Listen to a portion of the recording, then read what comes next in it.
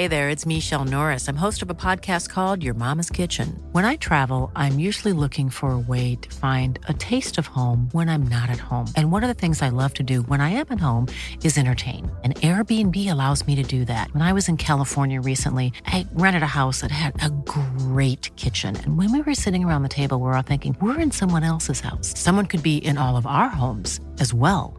If you have a home, but you're not always at home, you have an Airbnb. Your home might be worth more than you think. Find out how much at airbnb.com/host. One size fits all seemed like a good idea for clothes. Nice dress. It's a t-shirt. Until you tried it on. Same goes for your healthcare.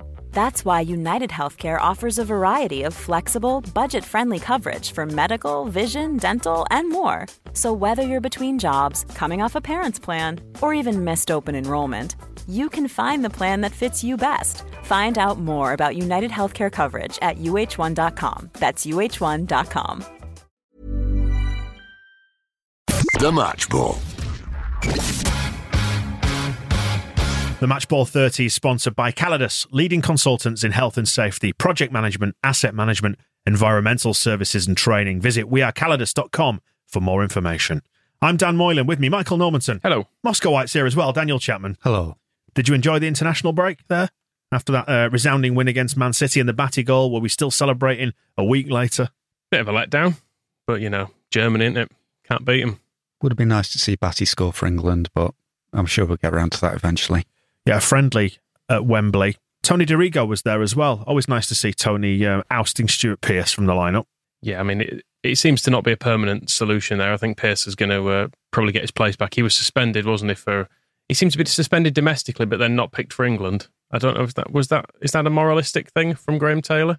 The FA back then, though, was still suit jackets in the hallway, wasn't it? They were maybe leaning on him and saying you can't pick a thug like that when he's been suspended. But they're more than happy to have a criminal like Tony DeRigo playing left back. He's Australian, you see. That's the joke. Yeah, thanks for explaining that for us. But the write-up for it, saying that he was solid at left back, but required a truly world-class performance to permanently dislodge Stuart Pearce. I mean, Tony DeRigo, world-class? Yes, he is, because he's the best left back in the goddamn world. This one, by the way, was this Graham Taylor's first defeat as England manager, this one?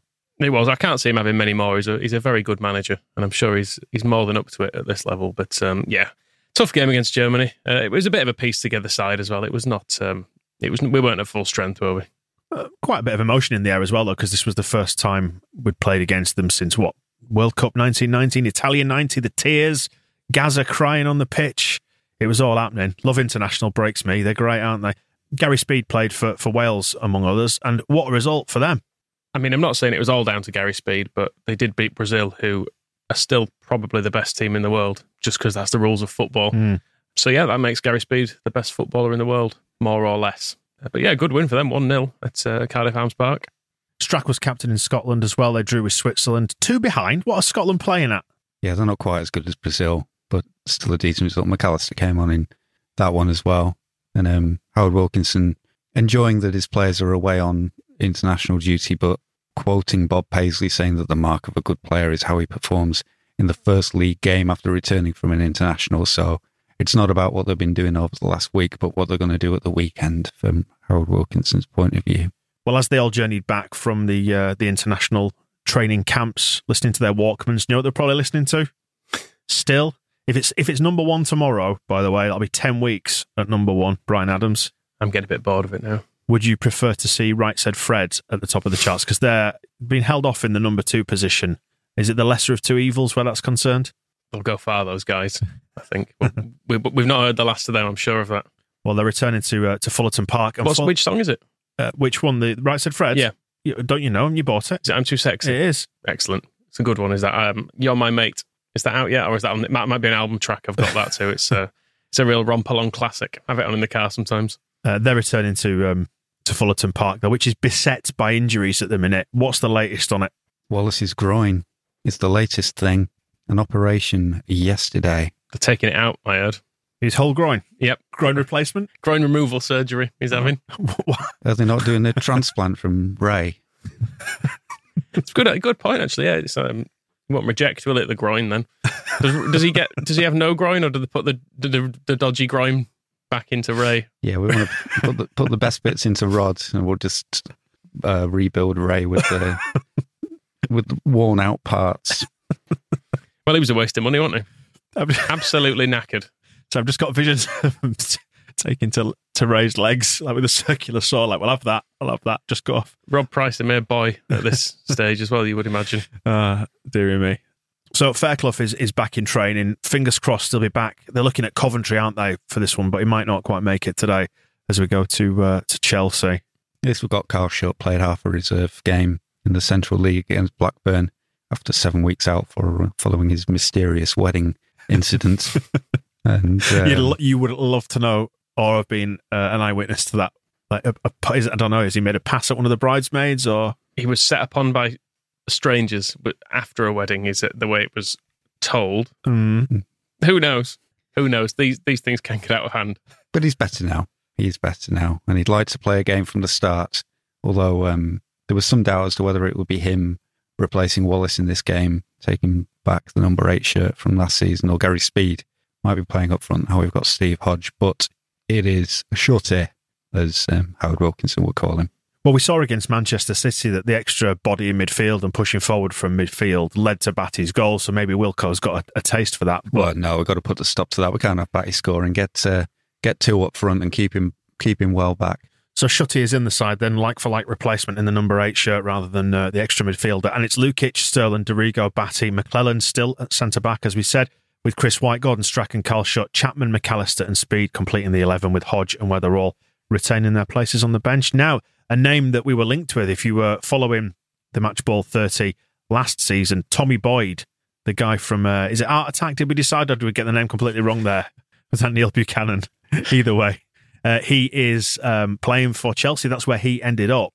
Because we got the better player. Well, we got Tony Dorigo, didn't we? So they had to backfill down there at Stamford Bridge.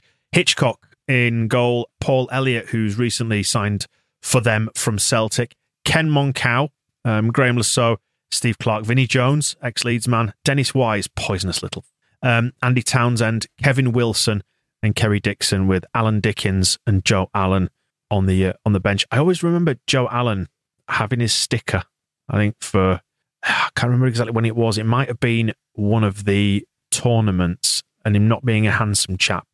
Anyway. I must admit, it's not a name I've heard other than the Allen version rather than the Alon version. I'll have to Google him and check when Google is invented. But Ian Porterfield is their manager. But yeah, so Vinny and Dorigo swapped teams via, Sheffield for one of them. But big transfer fee for Vinny. He's retained a lot of value. So clubs obviously, valued him very highly. £575,000 from the Blades. It takes a lot to release him from Dave Bassett's clutches. So that will have been a big bid to get him away from his second dad. And a warm welcome for Tony Dorigo back at the bridge when they were doing the warm-up exercises beforehand. They're all tippy-tapping the ball to each other in a little circle, playing keep ball, and every time Dorigo got the ball, boo, boo. Tony doesn't deserve that, does he? No, stitched up by Bates, wasn't he? Probably.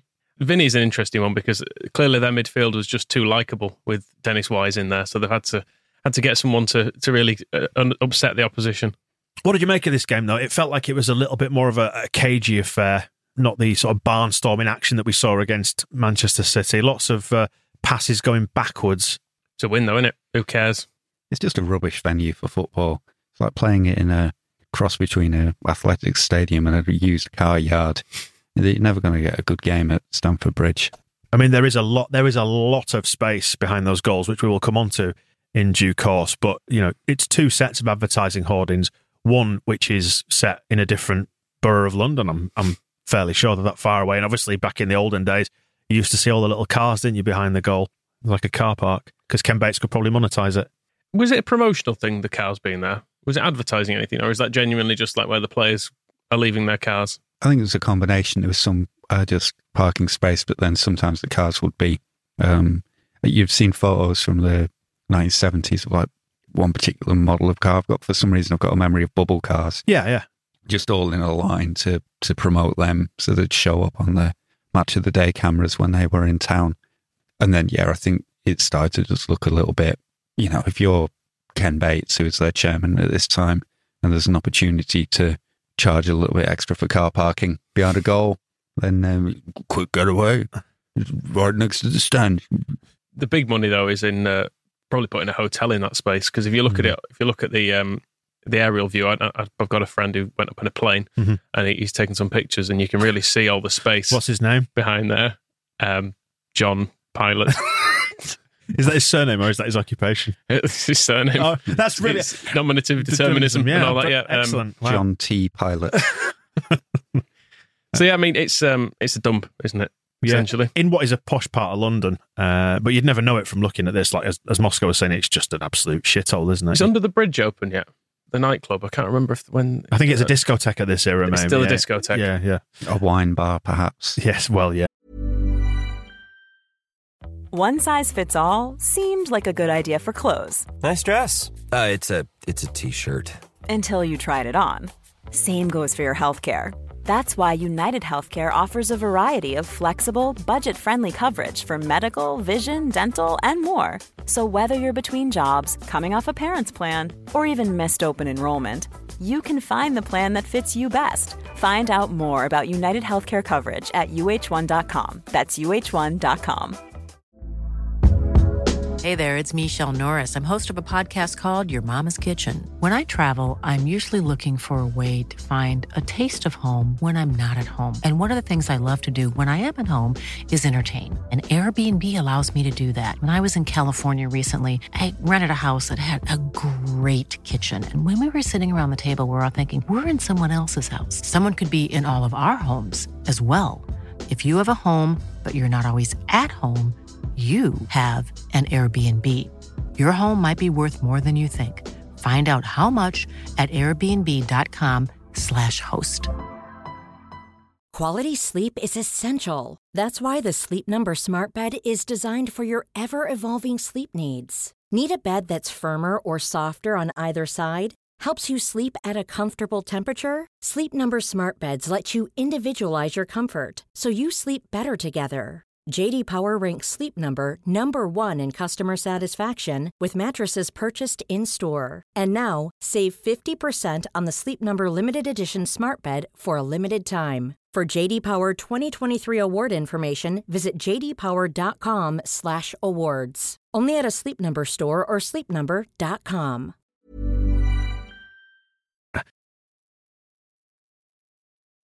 So we have a good chance. Gary Speed, long-range shot, but it does go well wide in that first half. Would you have given Chelsea a penalty, by the way? They're asking for one, waving their arms around. If it was like the one that was given for Niall Quinn against White in the City match, then no. Chris White is an angel who never would put his hand nor his foot on anyone illegally. So, no. And Kerry Dixon is a knobhead, so I'm not having any part of this. And the ref wasn't having any of it. But what we did see is, well, not surprising in the slightest, Batty and Wise, should we say, getting into one another in this game. That was Wise's fault. Batty should have leathered him. To be honest, even if it was an unprovoked attack, you would probably justify it. I mean, Dennis Wise is the sort of man I could imagine punching someone while they're laying in their bed. So anything that occurs to him is well deserved. It's fine. Absolutely. It is a weird tactic of Chelsea's to reunite Dennis Wise and Vinnie Jones from the Wimbledon team. It seems to be that's what they're going for, is late 80s Wimbledon. I suppose they can look at Andy Townsend as allegedly bringing some kind of passing ability to proceedings. But yeah, I wonder if they'll end up bringing Dave Bassett down to manage the whole thing. Wow, that'd be entertaining. Would you put it past Ken Bates, though? If it was the right man at a cheap price, you'd probably expect it. And the game turned on the hour mark with some good work down the right. Sterling and Strachan linking up, as they do. We know how effective they are down that side. And a little bit of pinball around the box with this one. It drops to McAllister, who then it finally drops to a calm head, and he knocks it onto the left for Speed, who was just kind of inside the box, but too far wide to shoot. So he just chips it to the far post, and Shutty is there a few yards out, doing a bit of a Chapman job, it must be said. This is pretty much a Chapman goal. Headed it down, which is what you're supposed to do. He did indeed. It's in the coaching manual, that, isn't it? And Hitchcock did get near it, but not near enough. And then he runs off to celebrate some miles away with the Leeds fans who can somehow see that it's gone in. I mean, we say miles away. It really is. He clears the first set of advertising hoardings. Then the camera cuts away, returns. He's still jogging. It's like the 400 metres around there. You're talking about like an athletics track. And then he has to clear the second set of of boards, advertising boards, and then finally, sometime near nightfall, you arrive at the Leeds fans behind the goal. Bates must be cursing his luck that he wasn't allowed that electric fence, because he could have given Shutty a few hundred volts through him as a punishment for scoring this one. He was pleased, but the referee wasn't. That was the upshot of this. Yeah, it's Roger Milford, who was quite luxuriant in this game. His grey mullet looking splendid, and ordering Carl Schutt to stop it. Shutty thought he was telling him that the goal was being disallowed, but it turned out he just wanted him back on the pitch, basically. And to be fair to Carl, says he told him he'd been out for 8 weeks and asked Roger what he would have done if he'd scored the goal after being out for so long. And then the referee said, all right, well, carry on then. Just fair enough. But he didn't get to the point where he'd sent him running back towards the fans again, because there's only so long the game can go on during an afternoon while they wait for Carl Schutt to finish celebrating a goal. But common sense was applied, Moscow. Is that what you're telling me? It seems that way, yeah. That's ridiculous. Shutty's not doing anybody any harm, so let him carry on. Should have been 2. How on earth didn't this one go in? I've absolutely no idea. I mean, Chapman seems really upset, and he's appealing that it did go in, when I think actually it didn't look to me like it did. But it was, Dorigo down the left, crosses from McAllister, who heads it down to Chapman, and you are just waiting for it to hit the net. Yeah, 2 yards out, he puts it in. Hitchcock somehow just, luckily, I would say, just bounced off his hands. Just throws himself somewhere, and he gets a hand to it. But yeah, it's an amazing save. There's a lot of suspense when you're trying to wait and see whether it's going to go in, but Hitchcock appears from the shadows and blocks it. So the player we signed to play in our left-back position from these lot is instrumental in stopping them scoring, and Lasso expects a tap-in when this ball gets put across the face of our goal. Not happening though, is it? Because Tony Dorigo is £1.3 million worth of talent. Faster than Tommy Boyd, faster than Graham Lasso, probably. Mick Whitlow would have got there sooner though, wouldn't he? You've got to be careful saying that name at Stamford Bridge after last season's affair. That shudders going down the spine of the Chelsea fans at this one. 23 and a bit thousand inside the bridge for this, by the way. Pathetic. Rubbish club, aren't they? Awful. Nothing will ever come of them. And amazingly, I mean, what a beautiful payoff this is. After we saw Shutty getting a little reprimand for going to celebrate, but I think the referee understood it's not his fault that the stadium's been built so far away from the pitch.